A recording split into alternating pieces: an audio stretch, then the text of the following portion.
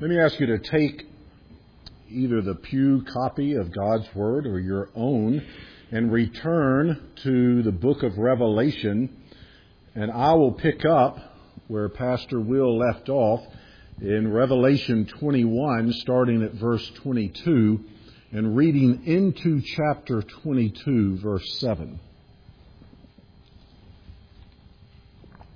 And the nature of this sermon is going to be something like the last one that I preached concerning the second coming, in that there'll be a lot of scripture references, mostly from these two chapters.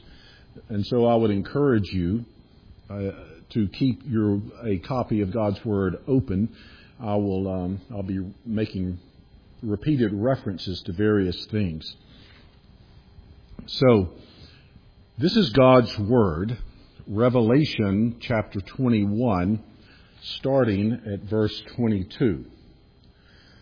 And I saw no temple in the city, for its temple is the Lord God, the Almighty, and the Lamb. And the city has no need of sun or moon to shine on it, for the glory of God gives it light, and its lamp is the Lamb. By its light will the nations walk, and the kings of the earth will bring their glory into it. And its gates will never be shut by day, and there will be no night there. They will bring into it the glory and the honor of the nations. But nothing unclean will ever enter it, nor anyone who does what is detestable or false, but only those who are written in the Lamb's book of life. Then the angel showed me the river of the water of life, bright as crystal, flowing from the throne of God and of the Lamb, through the middle of the street of the city. Also on either side of the river, the tree of life, with its 12 kinds of fruit, yielding its fruit each month. The leaves of the tree were for the healing of the nations. No longer will there be anything accursed, but the throne of God and of the Lamb will be in it, and his servants will worship him. They will see his face, and his name will be on their foreheads. And night will be no more. They will need no light of lamp or sun, for the Lord God will be their light, and they will reign forever and ever. And he said to me, these words are trustworthy and true. And the Lord, the God of the spirits of the prophets, has sent his angel to show his servants what must soon take place. And behold, I am coming soon. Blessed is the one who keeps the words of the prophecy of this book. And that ends the reading of God's holy and inspired word. Let us pray.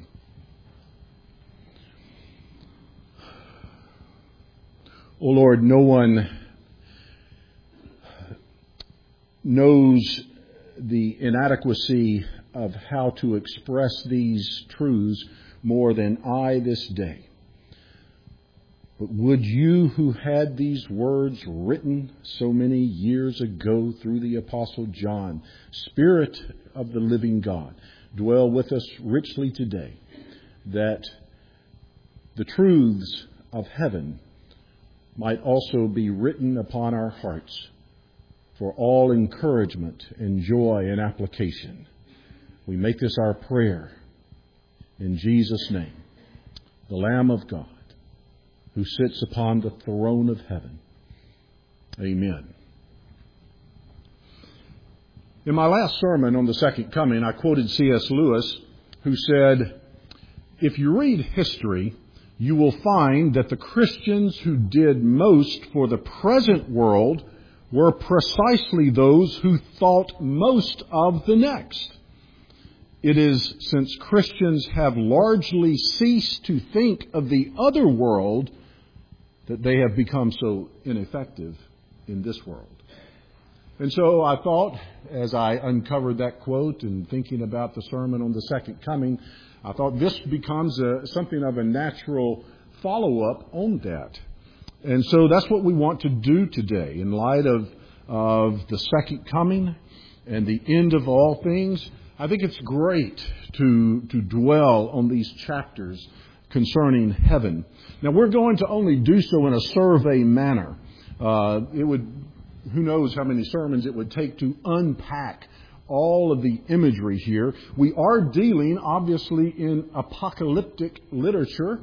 There are ways of understanding that, of course, and I think what we say today will be in accord with what we have here.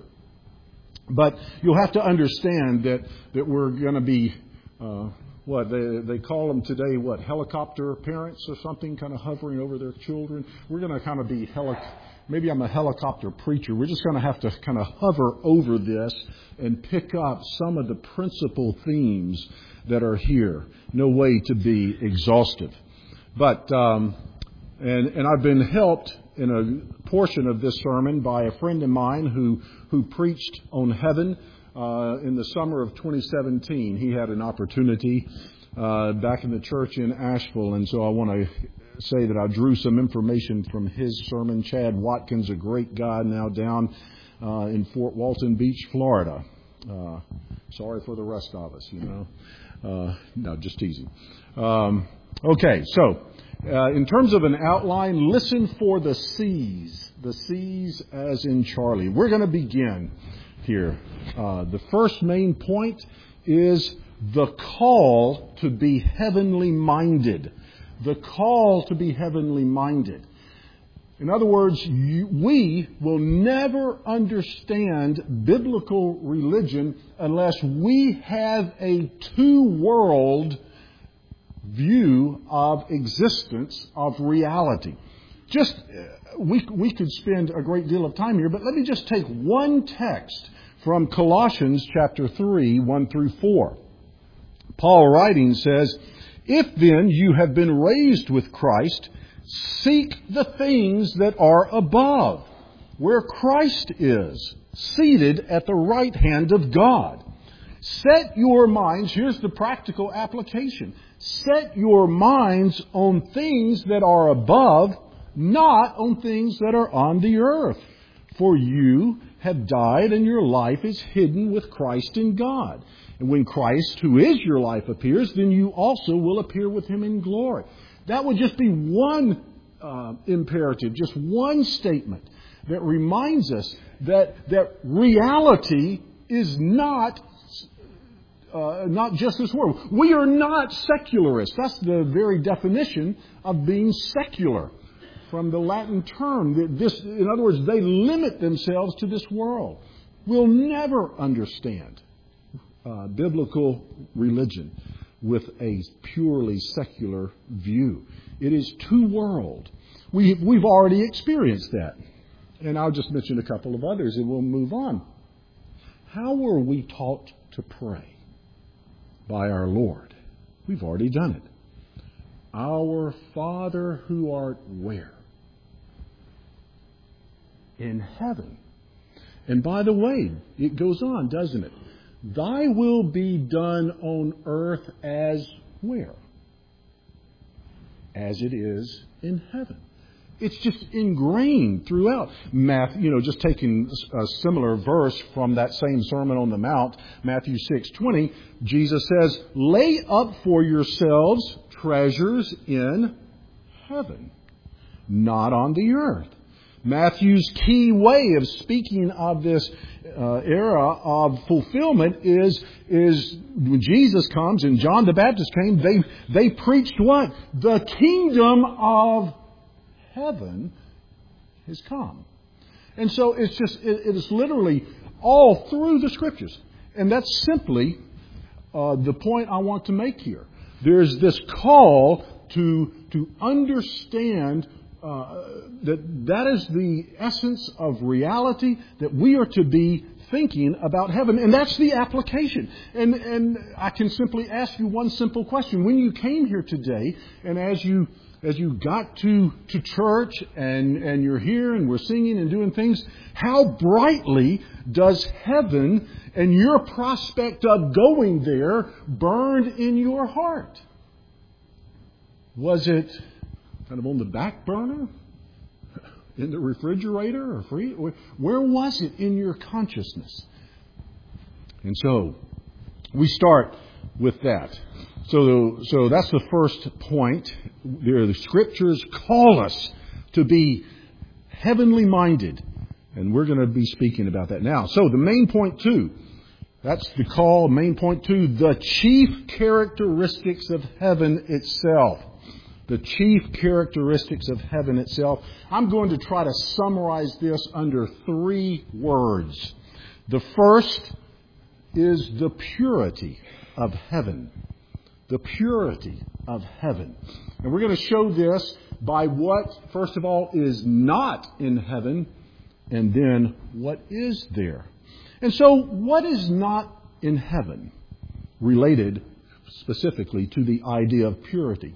And here, if you have your Scriptures open, note a few of the verses. There's verse starting in chapter 21, verse 4. Death shall be no more. That note alone is marvelous news, is it not? There is no death in heaven. Neither shall there be mourning, nor crying, nor pain any more, for the former things have passed away. Verse 8 of chapter 21.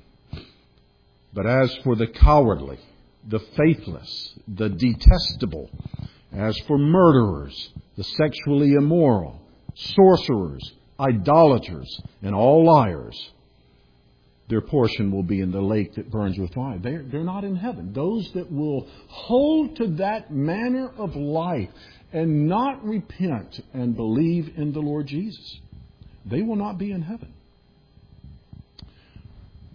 Verse 27 of chapter 21.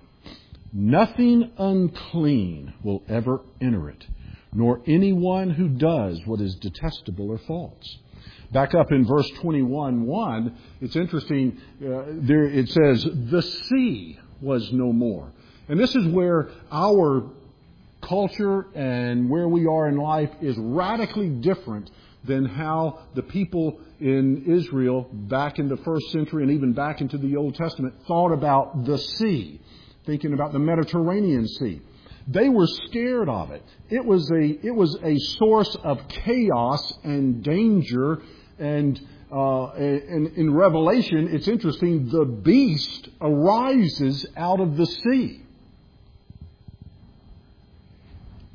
And so it is a statement that kind of evil and chaos and destruction is no more.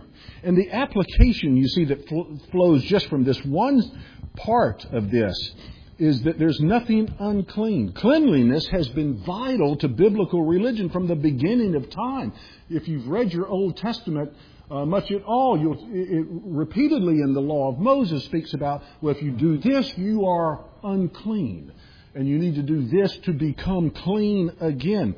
There will be, I want us to try to understand the glory of these things. Think about a world where there's no jealousy, where there's no hypocrisy, there's no violence, there's no rape, there's no deception, no betrayals, no hatred, no sexual abuse and sexual misconduct, no theft, no gossip, no rudeness, no lies. And the list would just go on and on. This is hard to get our minds around. And yet that is what is being spoken of here. Our world is literally filled with all manner of sins. Even within the church body, we fight and struggle. Even in our own individual hearts and lives, you struggle with temptations and the flesh. Not in heaven. Hallelujah. But sin is always with us here, and it's hard to grasp what is being said here. Today, sin is always corrupting and corroding and twisting and deforming everything. It's like the air we breathe. I remember this is some years ago, but it was my first time I had an occasion to fly into Los Angeles, California. So I'd never been there before, and you pick up a conversation with some, person sitting there and talking, and he had done this many times, and it was a clear day from where we were, from the perspective of the plane, and the pilot is descending and saying we're going to land, and I'm looking out the window and saying, I wonder, where is Los Angeles? It's a big place, and he pointed to a certain spot still further out, and it was quite obvious where Los Angeles was, because of the enormous smog cloud that covered it. Now, I don't know, they may have cleaned things up then. Like I said, this is years ago. But you see the point. In this world, sin and corruption, its twistedness, it's like the air we breathe. Not in heaven. It is pure. Not in heaven. Well, that speaks to things that are not in heaven. What is there in relation to purity? We're still on that point. What is there in relation to purity? Well, in our text today, verses 21, there are 4 references in the section that has been read today from 21:1 through 22:7. There are 4 references to the throne of God. The throne of God. We'll just take one. 21 verse 3. 21 verse 3 says, I heard a loud voice from the throne saying, Behold, the dwelling place of God is with man. He will dwell with them. The purity of heaven. What is there? God is there. God is there. And if and since God is there, heaven must be a place of absolute purity and holiness. His holy angels are there. All materials of the city are pure. Pick up on this. In chapter 21, down at verse 10, I'll read verse 10 and 11. It says, the holy city, there it is, the very attribute is mentioned for the whole city, W-H-O-L-E, the whole city is holy. The holy city, Jerusalem, coming down out of heaven from God, having the glory of God, its radiance like a most rare jewel, like a jasper, clear as crystal. Pure materials, the purest can be imagined. John, as he tries to write in a way that communicates something of what he's seeing. Now, there's application at this point. Since this is true of heaven, we are to pursue purity, of course, now. This is what Jesus is doing in your life now, by the way. Filing away, reforming you, transforming you, seeking to assist you in putting sin to death, its imperfections, recalibrating our affections for another world. Remember Hebrews 12, verse 14. That author writes and says, strive for peace with everyone, and you would understand the verb repeated, and strive for the holiness without which no one will see the Lord. John picks up on this in the letter he wrote in 1 John chapter 3. He says, starting in verse 2, Beloved, we are God's children now, and what we will be has not yet appeared. But we know this. We know that when He appears, we shall be like Him, because we shall see Him as He is. And everyone, here's the practical application, and everyone who thus hopes in Him purifies himself as He is pure. Well, that's the first trait of heaven, first characteristic. The second is the glory of heaven. Heaven is not only a place of absolute purity and holiness, but it is a place filled with glory. The Hebrew root idea behind the word glory is that of weightiness, heaviness, not light and fluffy like meringue, but dense like a pound cake. Cecilia made some cakes for some of the officers of the church, and one of them was a pound cake, and she made some things. One of the guys picked it up and thought, What? This thing's heavy. And I said, why do you think they call it a pound cake? It's made out of all these dense ingredients, or at least it comes out that way. Not like meringue, but the idea is that of solidity, of a reality that I think we want to think in terms of a reality that makes these kinds of things seem like the meringue. I'll always go back to C.S. Lewis in his book, The Great Divorce, where the people get off the bus and they try to walk on the grass. And the grass hurts their feet because it's the grass of heaven. And it is more solid than they are. And that's the idea. And so glory, Vern Poythress, a theologian out of Westminster Seminary, says, glory indicates the majesty, awesomeness, and beauty of God. The glory of God is the manifestation of who He is. Not only this attribute or that attribute or the other attribute, but the whole essence of who God is. He is altogether glorious and lovely. There was a song I sang as a kid. He is altogether lovely. And that idea, and that's the truth. His glory is the radiance, the essence of who He is. How is His glory displayed? We see some of that.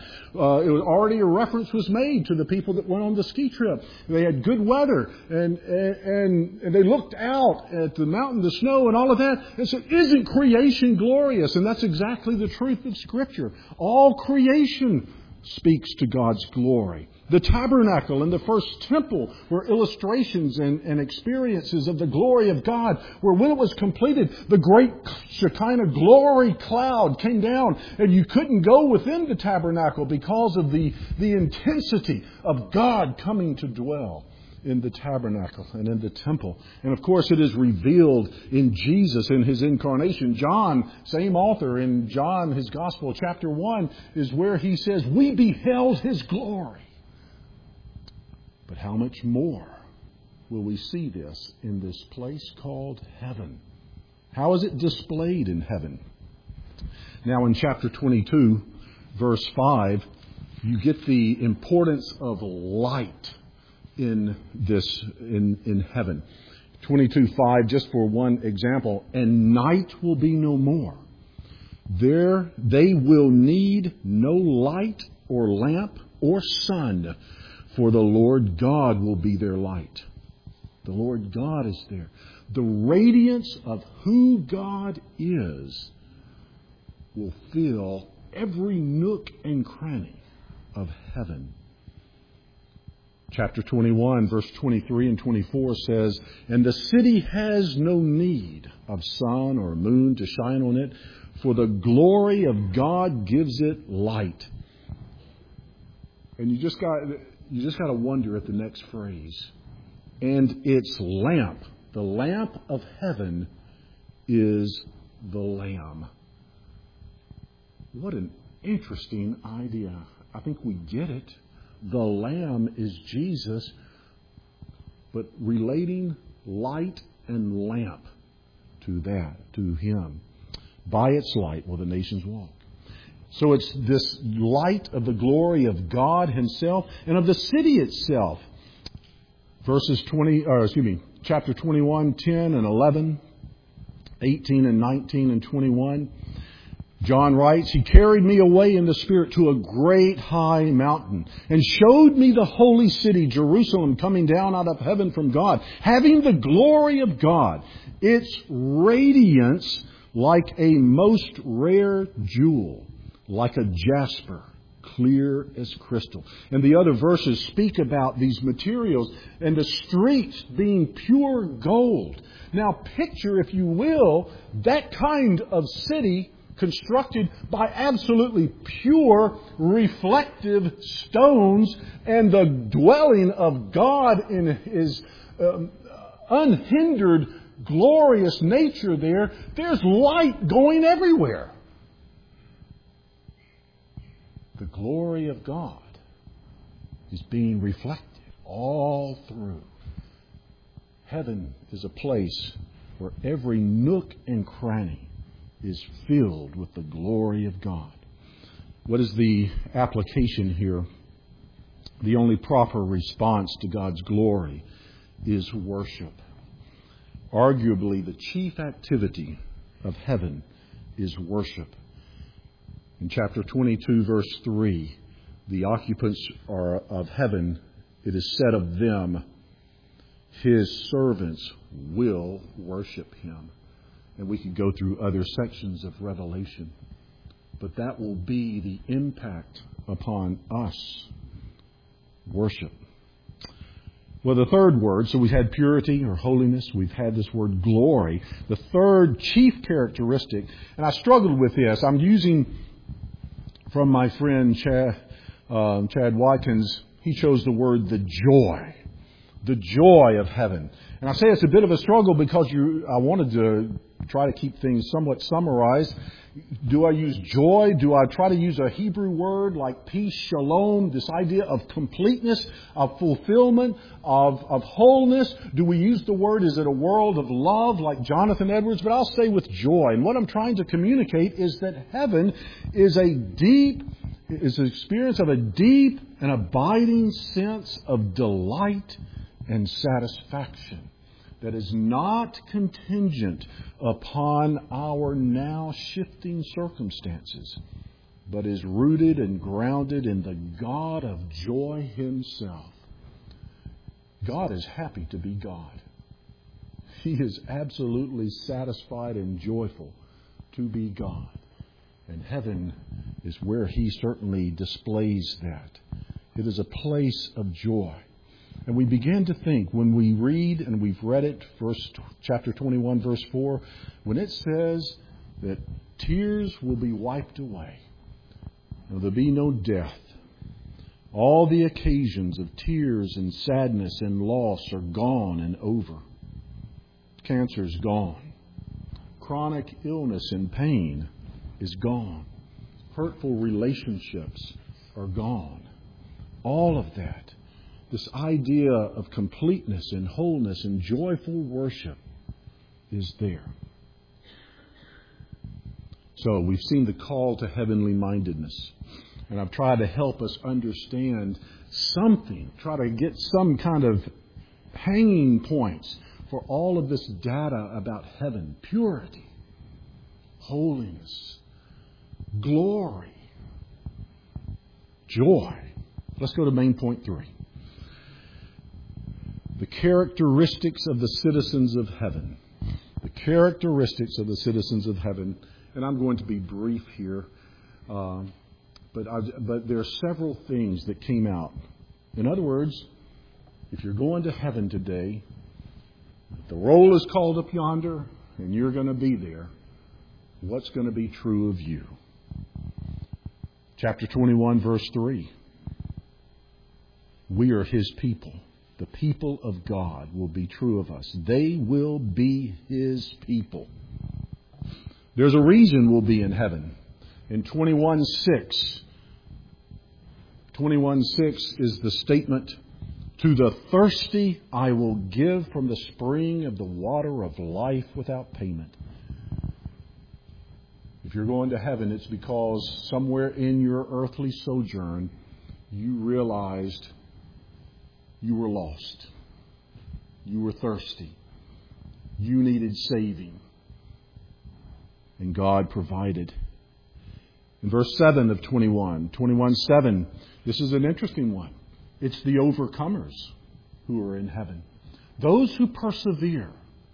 Those who didn't just walk in the aisle and flippantly say something or sign a card, but those that today and tomorrow and those that are continuing, not by their works, but because they're truly believers. They're truly saved by Christ and dwelt by His Spirit. And so it is no contrast or no contradiction to describe those inhabitants of heaven as the overcomers. In the chapters 2 and 3, the 7 churches, regularly Jesus responds to those churches, to Him who overcomes and perseveres. Chapter 21, The second half of verse 27, your name is written in the Lamb's book of life. Chapter 22, verse 3, we've already mentioned true worshipers characterize the inhabitants of heaven. Chapter 22, verse 4, His name will be on their foreheads. Now, I don't think he's kind of has some type of stamp or whatever. I think this goes back to probably the high priest who had a turban, who had on the turban a metal piece in the front and center of that with the names of God's people on it. And I think what he's basically saying is something we've said all along. To have God's name on us means we are His. We belong to Him. He cares for us. He knows us by name.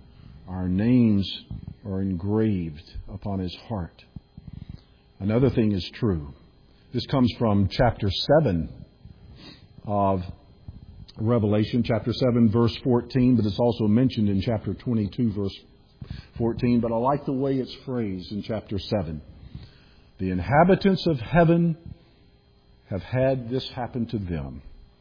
John says to the angel, Sir, you know the answer to this question. And the angel responds to me, These are the ones coming out of the great tribulation. They have washed their robes and made them white in the blood of the Lamb. Hallelujah for a Savior, the Lord Jesus, who died, shed His blood that we might have a righteousness that stands in heaven. I've got one more characteristic, but I made it point 4 because I wanted to accentuate this.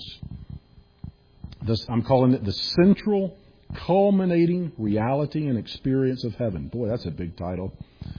Perhaps the most significant verse in the Bible is in what we read in 5 little words.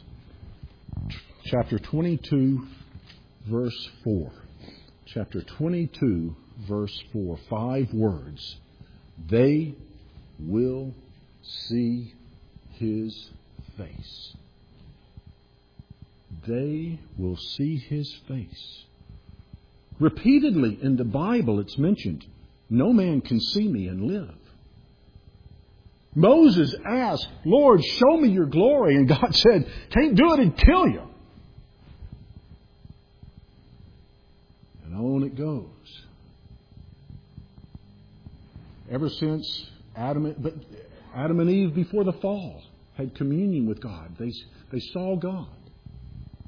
Ever since sin entered, no one sees God in this kind of bright display of glory of heaven. And we come to the final chapters. And what has God done but save a host of people from every tribe and tongue and nation, and each one will be able to look upon God. To look upon God. We will stare into the face of God and live. We will be lost in wonder, love, and praise. We will not have to shrink back from Him, but we can respond in unending worship that is joyful and satisfying. The last thing, the challenge to enter heaven.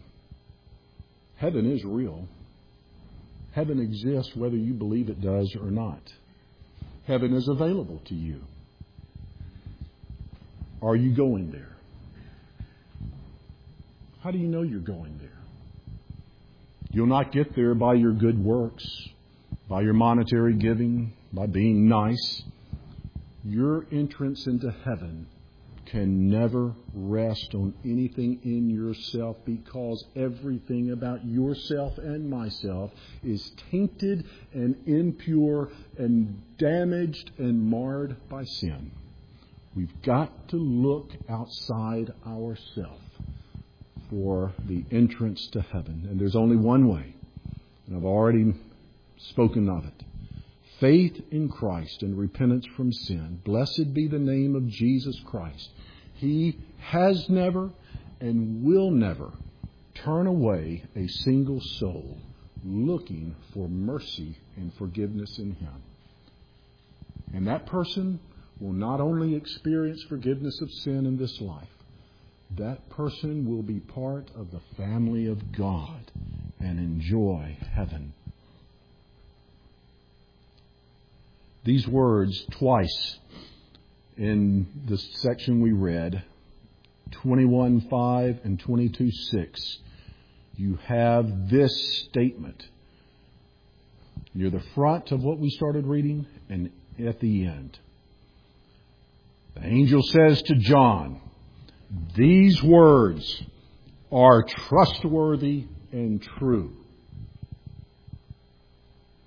We can stake our salvation on these things.